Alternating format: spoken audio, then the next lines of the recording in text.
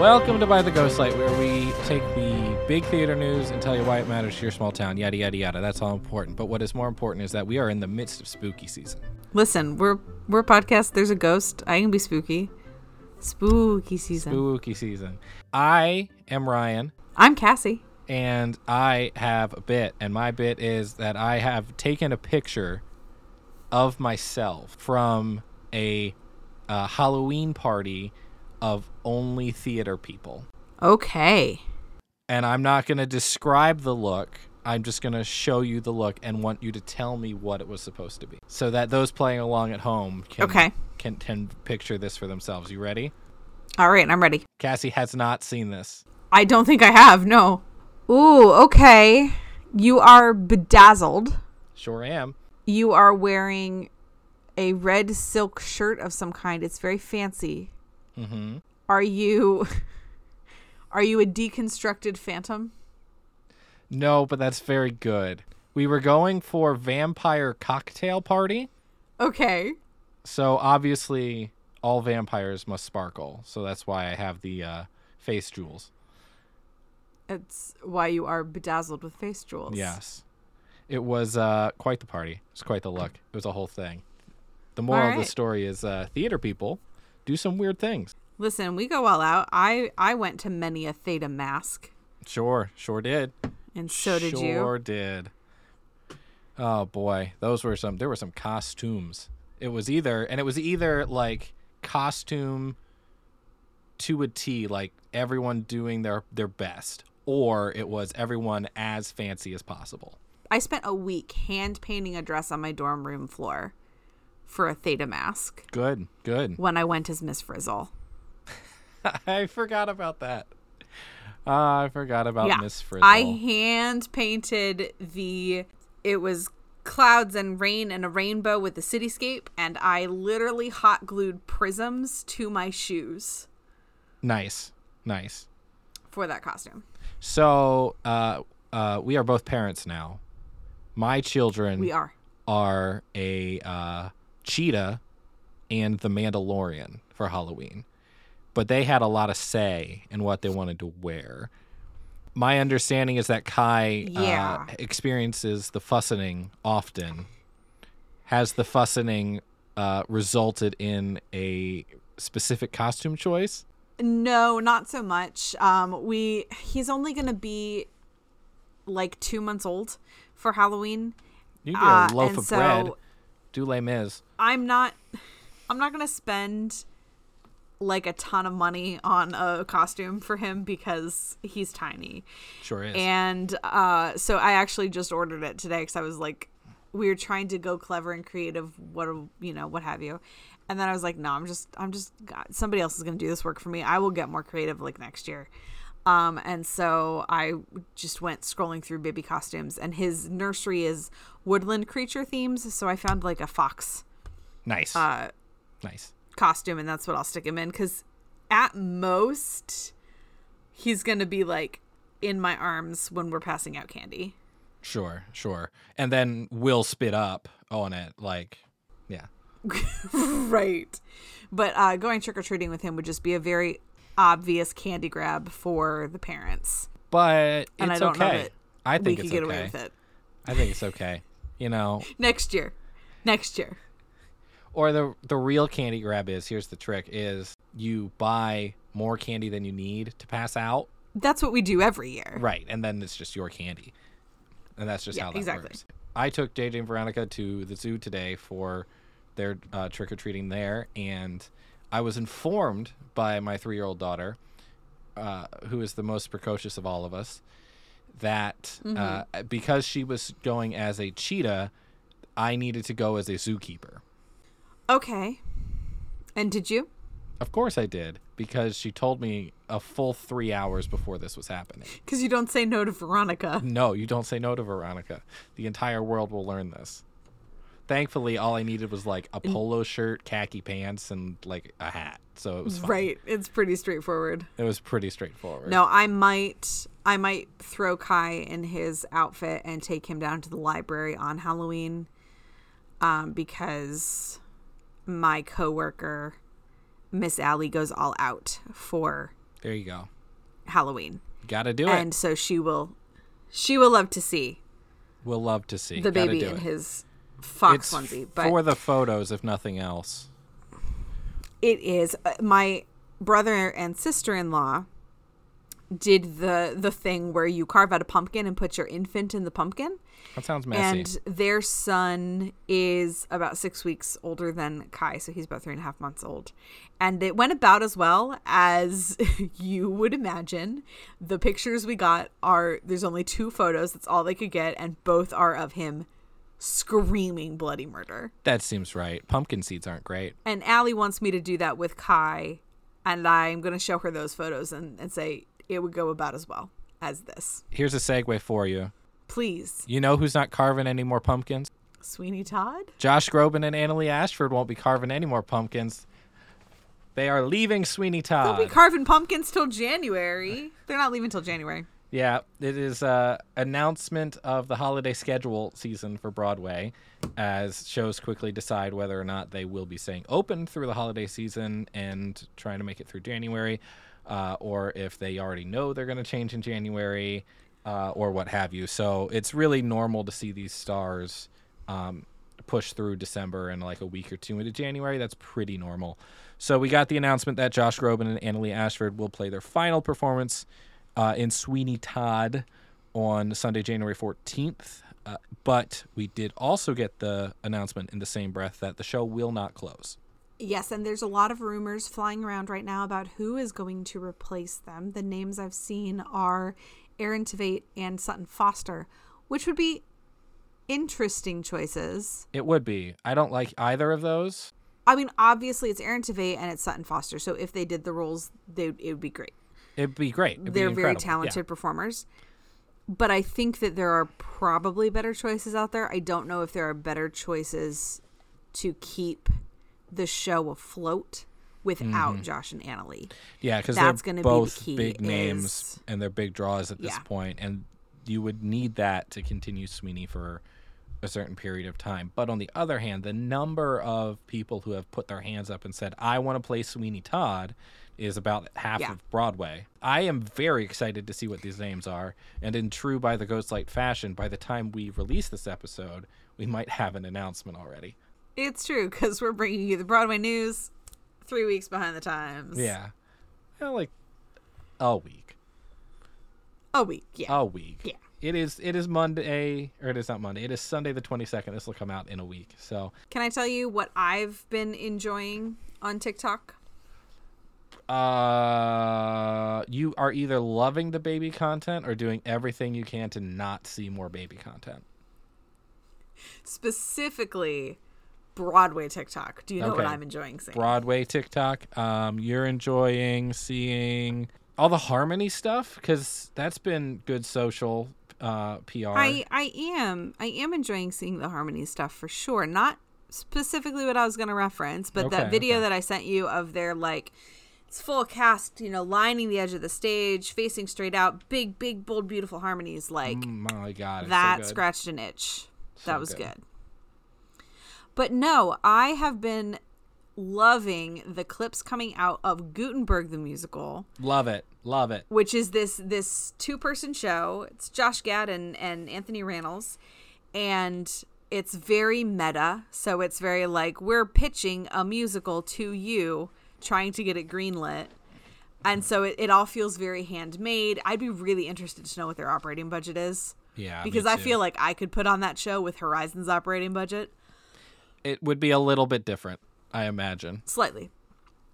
But at the end of the show, apparently, from these videos, they get some kind of celebrity guest appearance to walk on stage with a cap that says producer on it as the producer who's greenlighting their show. It's very and good. I have seen Nathan Lane do it as Max Bialystock from the producers. Such a good bit. Chef's and it kiss. was the first preview or something like that.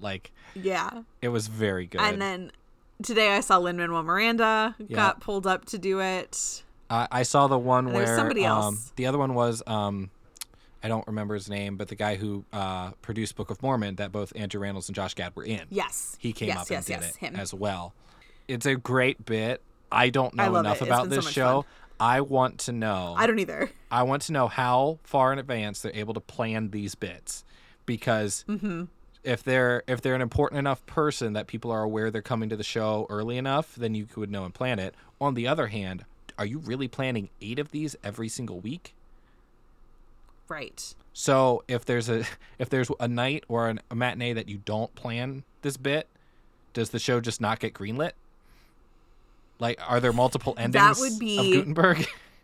That would be fascinating. Listen, I stage managed when I was in high school. I stage managed a production for the local theater. My dad directed it. And it was called My Fatal Valentine. Mm-hmm. And it was a murder mystery.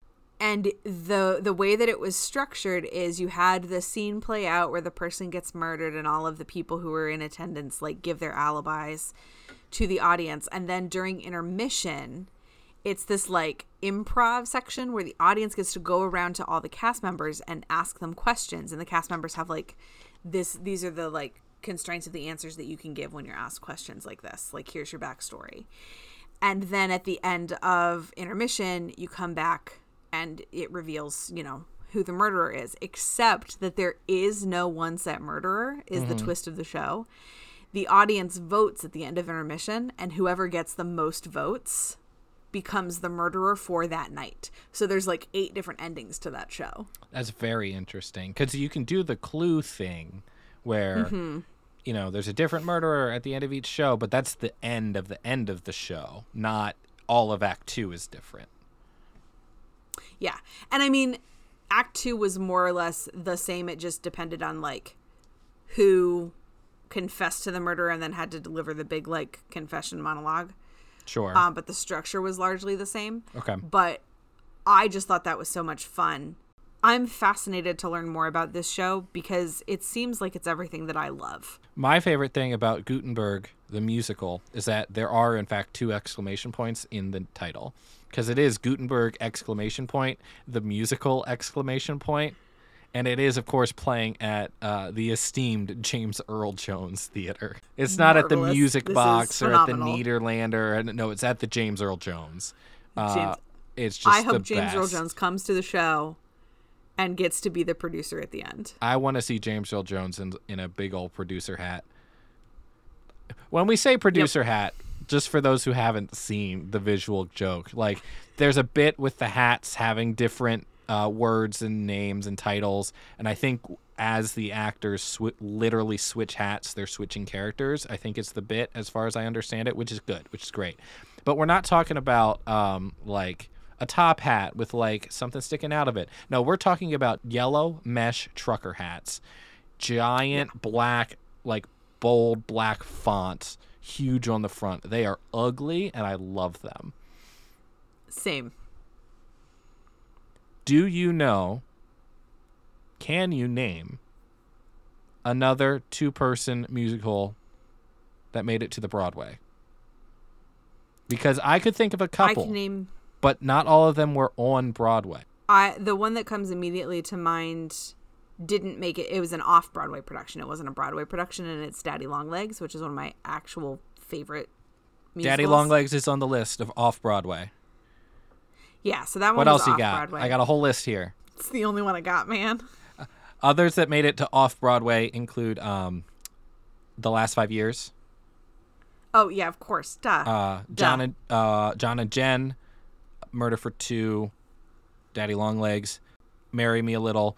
According to this article on BroadwayWorld.com, the most well-known 2-person musical is likely I Do, I Do from the 60s, which starred Mary Martin and Robert Preston. That was a married couple over the course of several decades of life. Written by Tom Jones and Harvey Schmidt, who also wrote The Fantastics. Oh, okay. So there's some other ones, but a lot of them were like, this one lasted for 2 weeks, or this was technically a play with music, but it had like 15 songs, so it's a lot of music.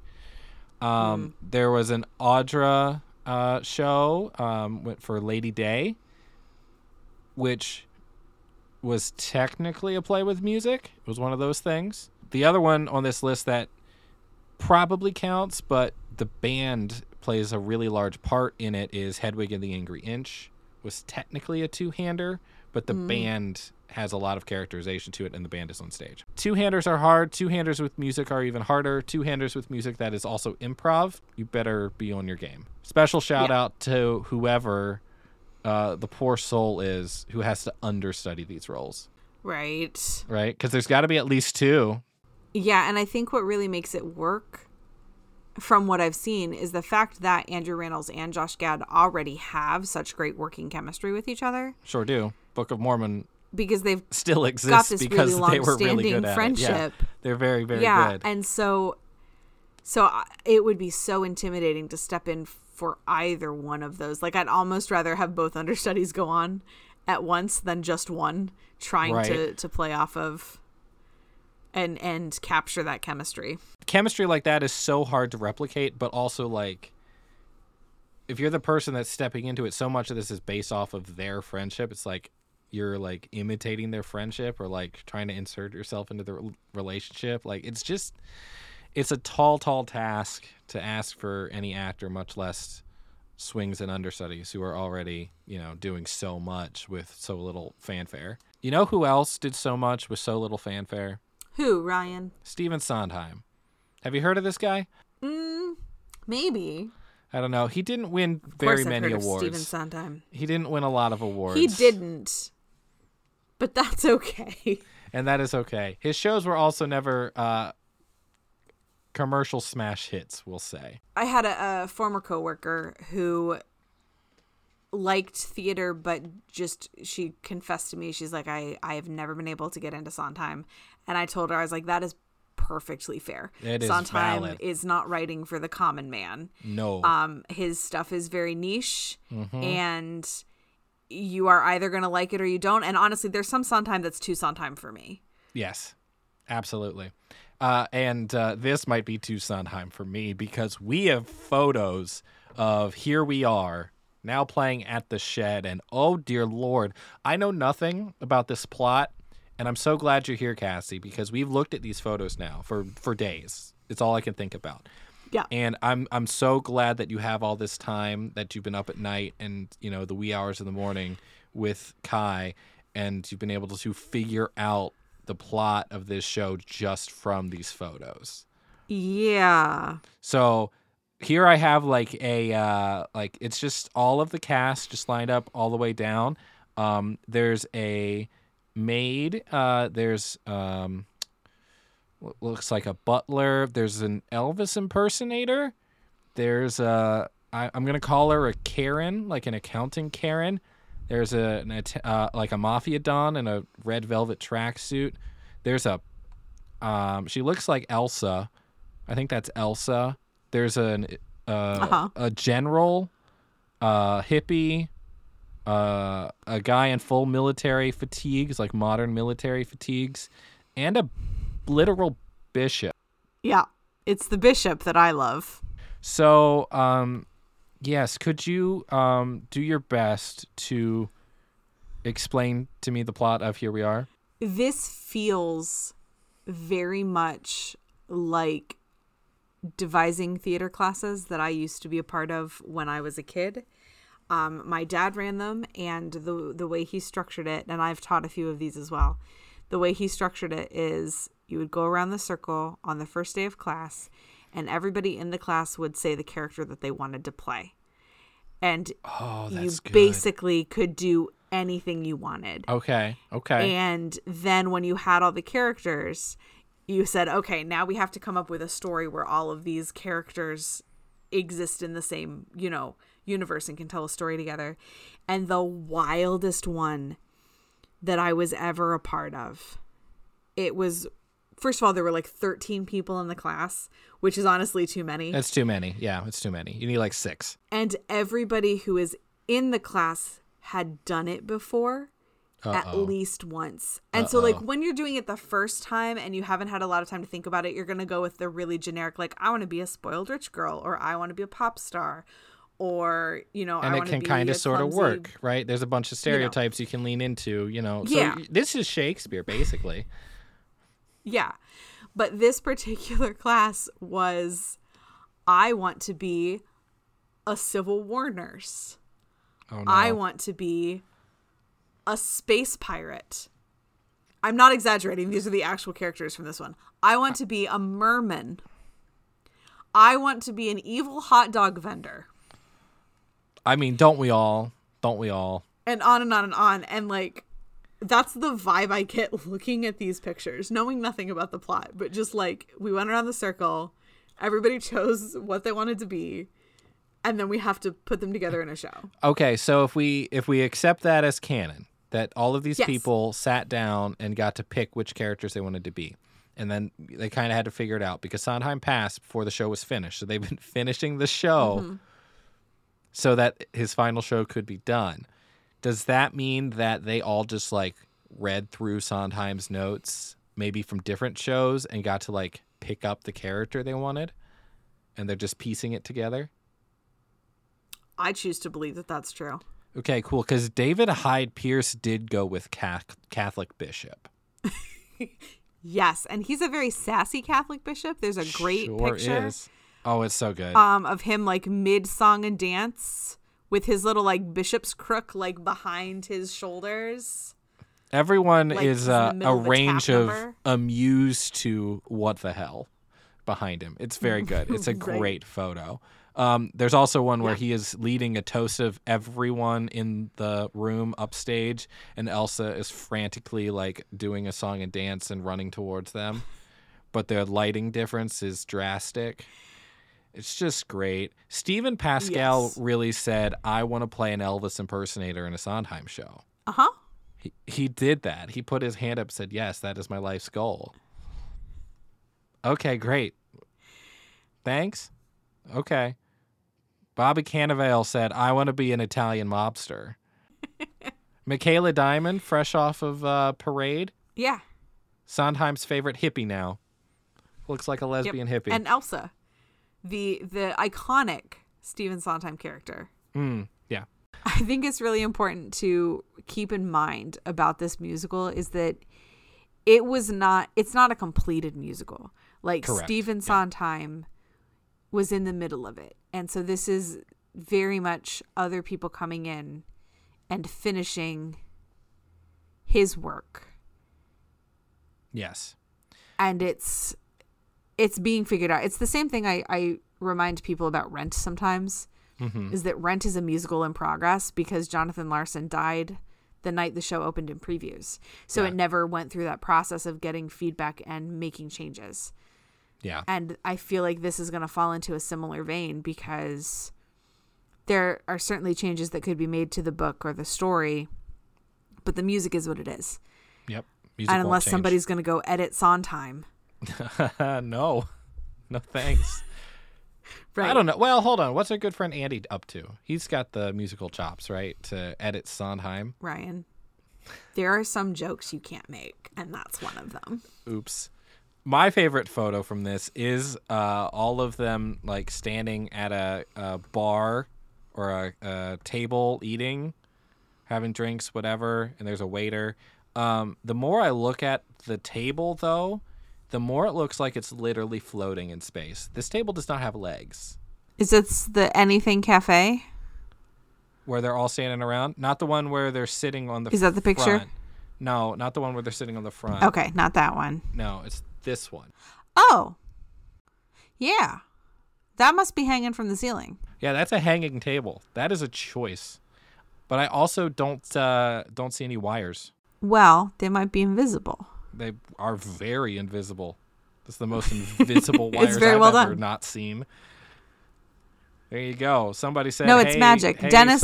Sondheim, we figured out how to do magic for you just in time. Oh, boy. Dennis O'Hare, who's the waiter in this picture, it looks like he's learned how to do magic. He's a magician. See, I was convinced until I saw that it was a cafe, right? I was convinced that photo was of him hosting a game show. It's got big game show vibes. Okay. That suit that he's got on. Big game show energy, yeah. Yeah. It's great. Speaking of game shows, does a sing-along performance count as a game show? Only if there's a prize at the end. The prize is that you got to sing along with Tony nominees and award winners and This is a bad transitional bit, but we did talk about sing-along performances of 6 on tour, which was pretty cool. Yeah. And Juliet will commemorate 1 year on Broadway with a sing-along performance. Oh, awesome. I desperately want to go now. Yeah. I would love to be at this thing. They're doing a 1 year celebration. Does that coincide with your annual trip? No, it won't, because it's in the middle of November. During the Broadway sing-along, audience members will be allowed and encouraged to belt out along with the cast. There will be a post-show talk back. And all weekend there's going to be like fan favorite, like sweepstakes and some other things. And they're going to have special guests, and it's going to be a whole thing, which just makes me very happy. But, yeah, they do have 2 Tony nominees and a Tony winner still in that cast. Plus the entire creative team behind it. But yeah, so there we go. Sing-along performance on Broadway. And that's another really great show to test that with, because everybody knows those songs already. Exactly. I will say that one pro in the list of pros and cons for jukebox musicals is if you're going to have a sing-along performance of a jukebox musical, everybody already knows the music. So do we still get subtitles on stage somewhere? I want that. With the bouncing ball? With the bouncing ball. Well, it's Aunt Juliet, so it's the heart. It's the bouncing heart. Yes. Yes, I want that. I want a la the bullet in Hamilton. I want that to be a person. Delightful. That is the understudy's role that day. Yes. They just say, hey, we're going to pay you guys $10 extra today to run around with giant cue cards that have all the words on them. It's going to be Saturday Night Live. And then one person is the bouncing ball who has to go back and forth. Pointer. And yes. Yeah. Why don't they pay us more money to do this? Because we have great ideas. They should hire us. We have great ideas. We do. In other anniversary news, Wicked's coming up on 20 years. And 20 Wicked continues to be a thing all over the internet and on Broadway and everything. Now we got a Defying Gravity featuring 4 Elphabas, the 2 current on Broadway and 2 former. And we got a rendition of Popular featuring the current Glinda and 4 former Glindas. Including Cara Lindsay. So they are really doing everything they can to really, really make 20 years stand out, which is amazing because 20 years of anything is a lot. It's a big deal. Shows don't run on Broadway that long. Sure don't. And in that giant theater. Yeah. It's not like they're selling 400 tickets a show. I don't quite understand the people who are like, I've seen Wicked 9 times and I've seen this many times. Like, I can understand like people have their favorites and everything, but like personally, I would want to see more shows. Like, I don't want to go see Hamilton 6 times. I'd rather go see 6 different shows. Maybe it's just me, but Wicked is the one that I hear a lot of people talk about. They're like, oh, I'm going to see Wicked. It's my 12th time seeing it. I'm so excited. I'm like, okay, great. I'm glad you have happiness in life. What show have you seen the most? I think me? Yeah, is it Come From Away? Well, that depends. If you're talking like has to be at least regional level. Okay. Musicals or just any show? Either, I think. I have seen so many productions of A Midsummer Night's Dream. Oh, that's fair. Like, I've seen like 10 different productions of that show. Yeah, I've seen a handful of those too. I've seen a lot of Into the Woods because I seek out productions of Into the Woods because I'm always fascinated to see what people do with it. Many different ways of doing it. So like, I think there's a difference between like I see multiple productions of Into the Woods versus seeing Wicked on Broadway 12 times when that's the same show. Like, it's different performers. Yeah. And that is one reason why I would be tempted to go back is like, oh, this person's now playing Glinda or this person's playing Elphaba and I want to see them do it. Mm-hmm. Like, if I could have, when we were in New York and we saw Wicked, if I could have arranged a time to go see Wicked again when Brittany Johnson was on. She was understudy Glinda at that point. Yeah. Like, I would have forked over the money to go see the show again because I was really interested to see her Glinda. Brittany Johnson is a Glinda I saw. She was the one I saw. I can see it, right? Like, but at that point, is it you want to go see that person or you want to go see the, like, I don't know. It's just strange. I mean, people do the same thing with Chicago. Yeah. And so I would say, like, I'm kind of in the same camp you are with, I would rather see more shows than see the same show repeatedly. I think it depends on how much it impacts you when you do see it, though, because obviously when I direct a show, I see every single performance of that show. Like, right. I have to. I'm the director. It's my job. Yeah. But apart from shows that I've directed, I've only seen one show. Lies. Two. I've seen two shows where I watched the night that I intended to go and was so enthralled by the show that I immediately bought a ticket to see it again. Okay. And they were both BGSU productions. I did that with A Winter's Tale. Okay. Directed by Darren Kerr, who was near and dear to the BGSU theater community and who very recently passed away. Yeah. Put on a truly phenomenal production of Winter's Tale. And they did a show called Arabian Nights. Oh, yes, Arabian Nights. I saw Arabian Nights. I immediately bought a ticket for the next night of Arabian Nights to see it again because it was a phenomenal production. That was so good. So I can kind of see, like, especially with these shows that have a lot going on. You mentioned Come From Away, and I think that one would be fair because it's such an intricate show that if I walk out of a show going, I didn't catch everything, I need to watch it again so that I can catch everything that's happening. Right. So I can see the argument for, like, Hamilton with that as well, because Hamilton is also intricate in that way. I don't know that Wicked is intricate in that way. Right. But you can watch Hamilton as many times as you want on Disney Plus now.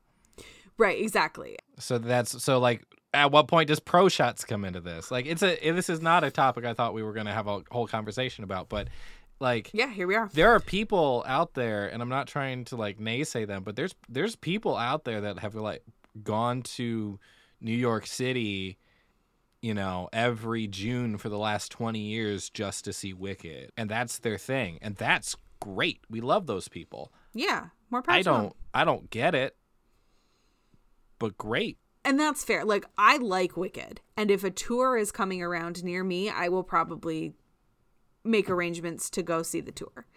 But if I'm going to New York every year, I'm not going to see the same show every year. Right. I'm going to kind of spread it out. It's honestly why it took me so long to see Lion King on stage, because every time I was in New York and I was like, well, I could see Lion King.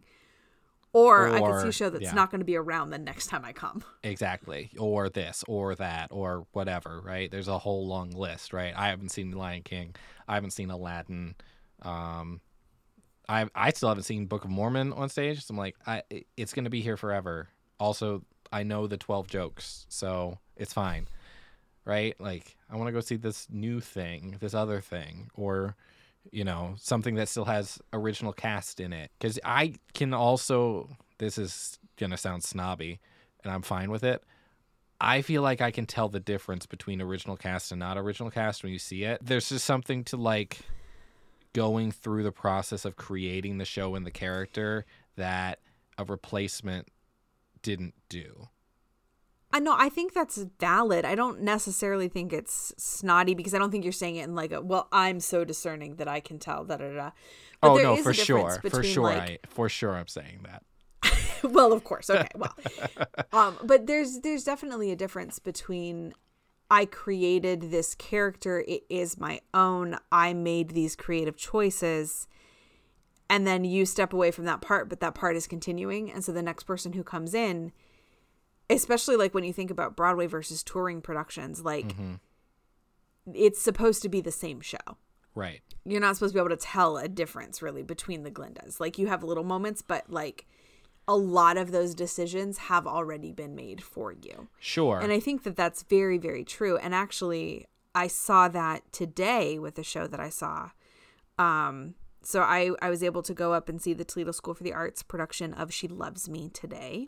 Okay. Their closing night performance. And this is a show from the 60s. Same composing team that wrote Fiddler on the Roof wrote this show. Everyone's and favorite there show. Is Cat on a Hot Tin Fiddler. Nope, that's not right. No. Roof on a Stormy Night? Nope. A Fiddler Named Streetcar? No. Perfect. A Fiddler Named Streetcar. I love it.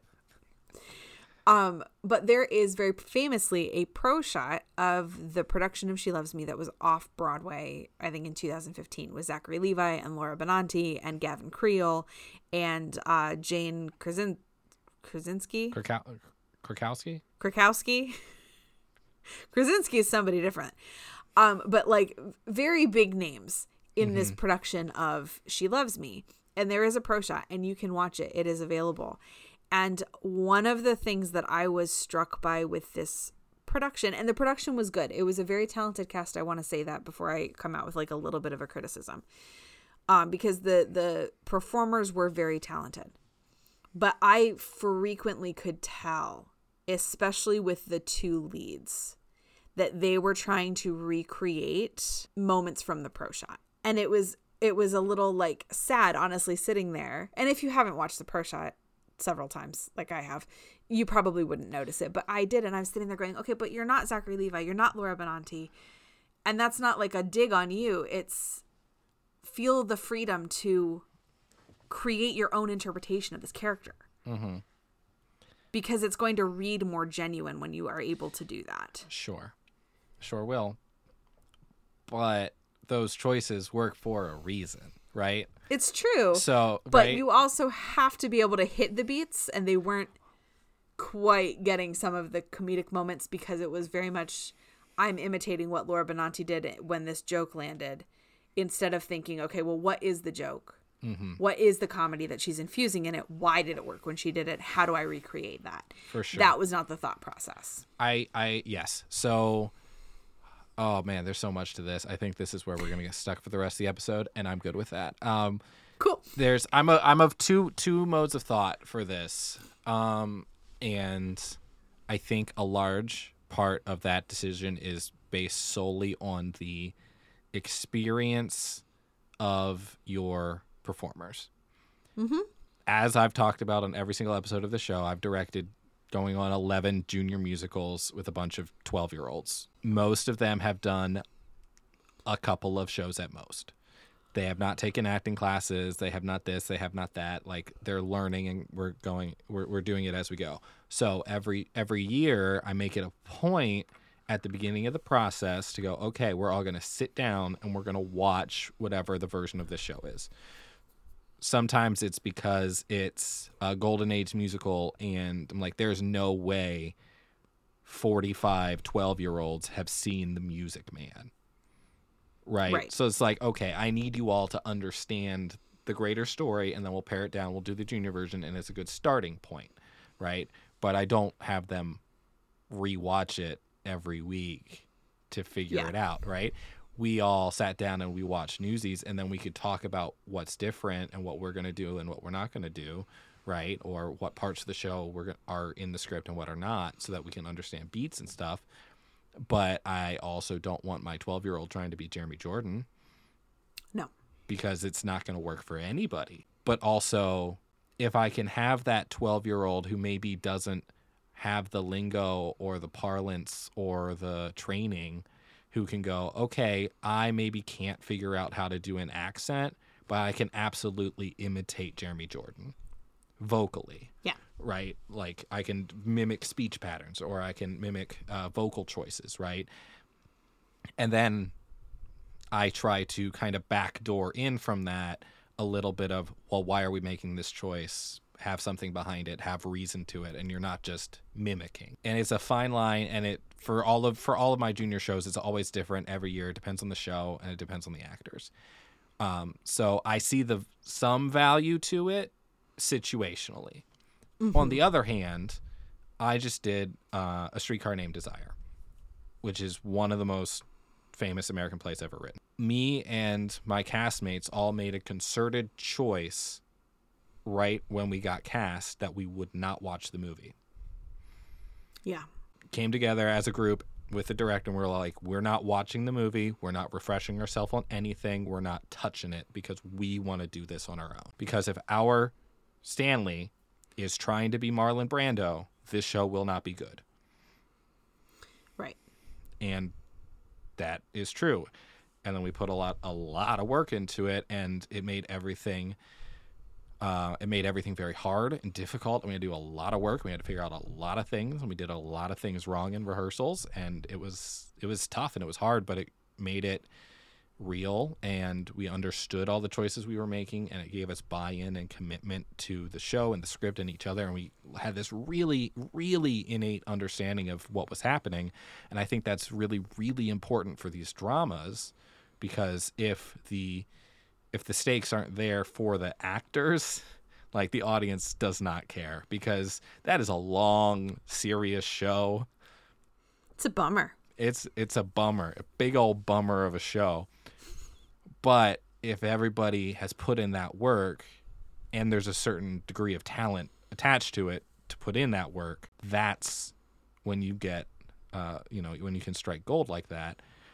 I still haven't watched the film version of Streetcar, and I've reached the point now where I'm like, I don't really want to, because, like, that version of Streetcar now to me is not my Streetcar, right? That's not the Streetcar I know. I know this version that I did with now my very, very good friends that we all, trauma bonded with. Right. So, well, and it's similar to when I direct musicals for which there is a soundtrack available. I will tell the kids, like, hey, absolutely listen to this soundtrack leading up to auditions so that you're familiar with the music from the show, so that you get to, like, understand the story. But once we start rehearsals, I do not want you listening to the soundtrack. First of all, because a lot of times soundtracks are different from the actual, like, score that you get for a musical. Yes, they will truncate things, or they will skip over stuff, or they will add dialogue, or sometimes it's an older soundtrack and the show went under changes before it got released to you, and the lyrics are different, or there's not this break here, or maybe it's Shrek and they replaced whole songs, right? Right, exactly. The tour and the well, and 13 the musical too specifically is the one I'm thinking about. Like, that show underwent a lot of changes between the soundtrack being recorded and the show being released for community productions. And I don't want you going into our show with the soundtrack in your head, because I want you to feel the freedom to put your own meaning into the song. I want you to find the meaning for yourself. And I don't want you to try and imitate, well, this actress on Broadway did this riff here, and so I want to do the same riff here. Like, we're going to find a way to do this that fits your voice. We're going to make sure that what we're doing fits our interpretation of the character. And I think that that's kind of a similar situation, especially when you're working with young people. It's finding that balance between, this is a good example of how this character was done well, but I don't want you to just recreate this performance. That's not what we're about. Right. But on the other hand, if you're playing Elphaba, you have to change the end of Defying Gravity every single time. Yes. Like, it's a weird thing. Or like Moulin Rouge, during that opt-up that Aaron Tveit figured out to do well after the soundtrack was recorded. It's no longer on the soundtrack, but it's all over TikTok, right? And that's, in my head, that's how it is, but that's not the soundtrack. And now, the replacement Christians are doing the opt-up differently, or are, right? It's just, theater's weird. It is, and it's like, it's fascinating because you do kind of ingrain the soundtrack version of something when you listen to it over and over again. Right. I was driving with my mom somewhere the other week, and she has Sirius XM in her car, and she's playing the Broadway station. And at one point, Fixer Upper from Frozen came on. Okay. And I was sitting there listening to it, and I have a playlist of, like, just a Broadway mix that I listen to when I walk places, and I've got Fixer Upper from Frozen, the Broadway musical, on there. And so I'm listening to the song. I'm like, why does this sound weird? Sure. Why is, like, this doesn't sound right. Why does this sound wrong? And then Christoph had his spoken line, and I was like, oh, that's Jonathan Groff. This is the movie. That's not Jelani, who played Christoph in the musical. Like, That's why it sounds weird, is because those changes were made. It's literally just a different version. Yeah. And it sounds so different. So it's just weird. It's an interesting balance, especially working with young people. And it's this interesting question of like Broadway shows that run forever when you are stepping into, because like there is that pressure if you're doing a community production of a play with well-known performers like The Music Man, where the role of Harold Hill was written for Robert Preston, right, who originated it. So it's like he's the iconic version of that character. So there is that pressure to like live up to what he did, but that's different from I'm literally replacing Kristen Chenoweth as Glinda on Broadway. Yeah. You have to and do I have exactly to what she play did. Kristen Chenoweth's Glinda. Yeah, you're not playing Glinda, you're playing Kristen's Glinda. Kristen Chenoweth Glinda. Yeah. It is your job is to try to play Kristen's Glinda. Like, that's it. And that feels like such a weird amount of added pressure. But at this point, you're also so many generations of Glinda removed from Kristen Chenoweth. Yeah, is it still Kristen's Glinda, or is it just Glinda and it's been added and changed over 20 years? It's just the legacy of theater. The palimpsest of theater. Yep, there you go. Hey, you worked in palimpsest. Great job. I did. I work in palimpsest whenever I can. It's one of my favorite words. I'm about to do Guys and Dolls with this aforementioned group of 12-year-olds, and that is obviously Brando and Sinatra. You know, I'm not going to get 12-year-olds that sound like Sinatra. That's not going to happen. Do you also find it a struggle because you've directed this show before? So that is interesting for this, too, because I absolutely hear Guys and Dolls in the voices of the first handful of students I had when I did it the first time, because I kind of lucked out and had like 4 really good voices for Sarah, Sky, Nathan, and Adelaide. It was great. I don't know how I'm going to find a 12-year-old or 13-year-old who can do the Adelaide voice like the girl did the first time. So I don't know. It's gonna be interesting. I absolutely hear their voices still when I do it. There's some shows, and it's different for different shows. There's like some that I'm like, I don't remember how so-and-so sounded when they sang this for me, but I absolutely remember how, you know, our good friend Zio sounded when she did Legally Blonde for me. Like, that is the Elle Woods in my head. And that's just how it is, because theater is weird. Well, and I'm at the point where I've been directing for about 15 years now. And so I'm reaching a point where it's like I can revisit shows I did early on in my career. And I've only done 1 repeat show so far. And I didn't run into the problem of like, I don't want to just recreate what I did the first time, because the first time I directed it, I was 21. And it was the second show I'd ever directed, and I didn't know what I was doing. And I was under significant constraints in terms of space and set and like ability to make things. And so the second time I did it, I was like, okay, now I can actually like use the full everything that I have at my disposal and make this like what I really wanted it to be when I was 21, but didn't know how to put on stage. But I am looking at relaunching All I Really Need to Know I Learned in Kindergarten this upcoming spring.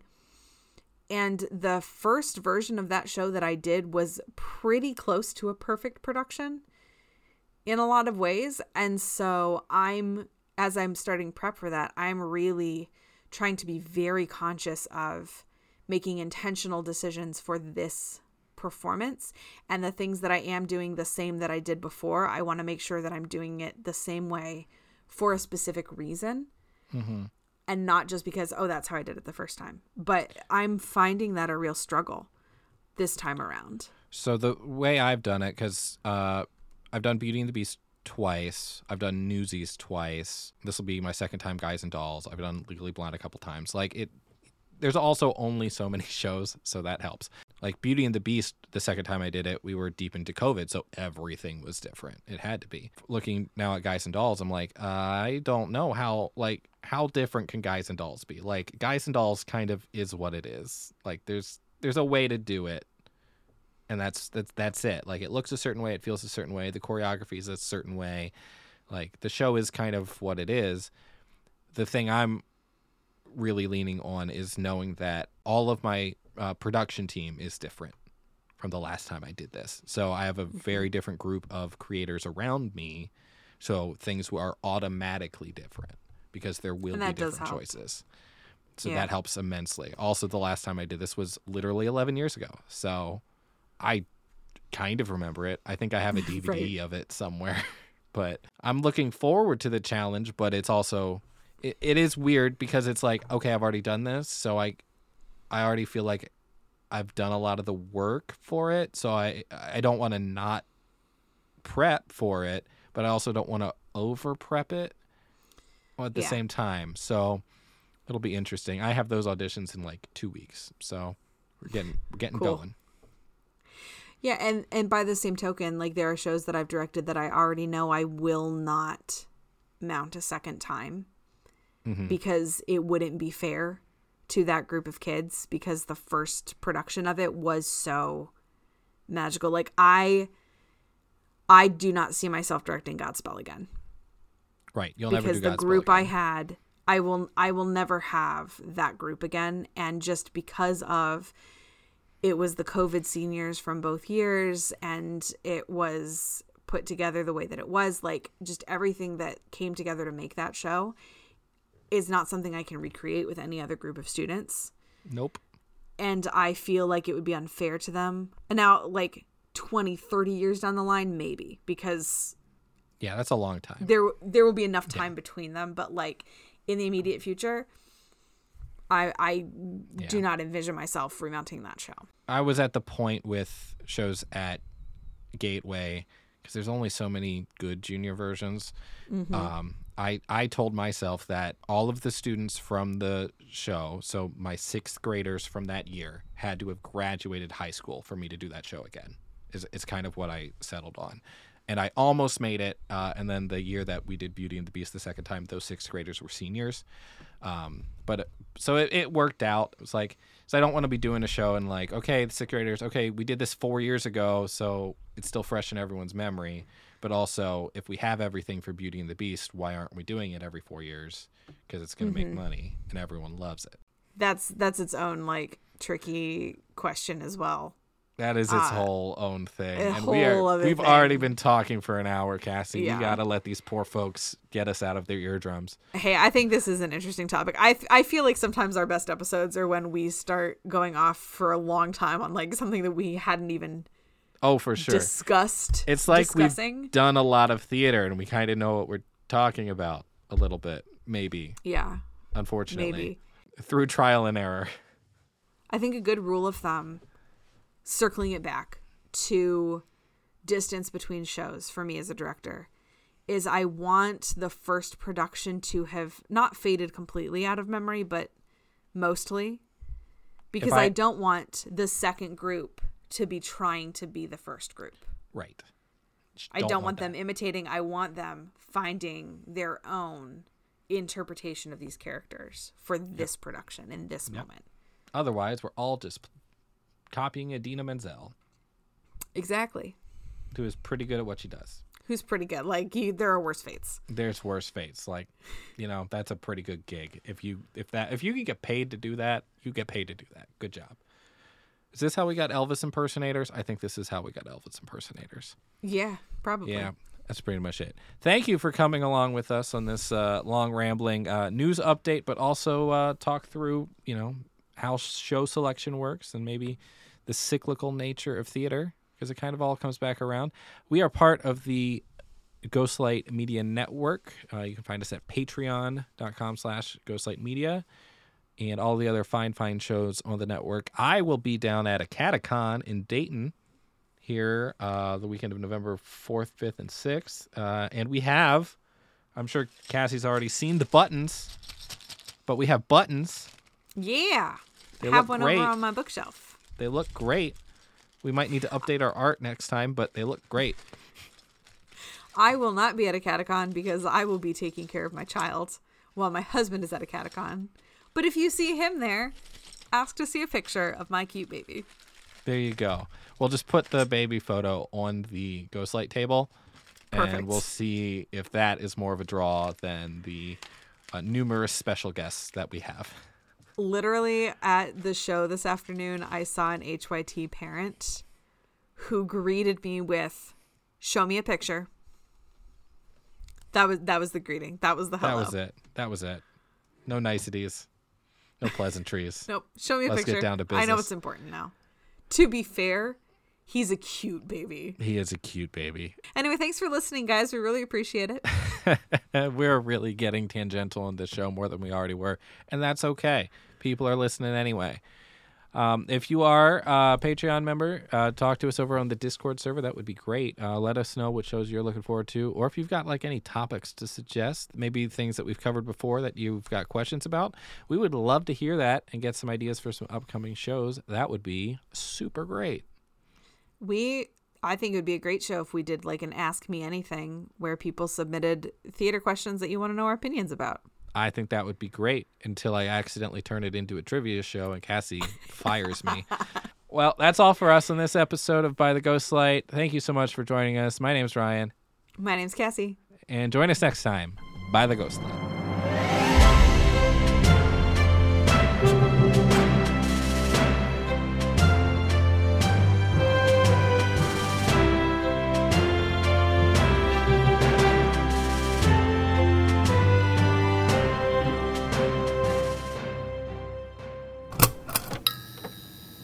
This has been a Ghostlight Media production.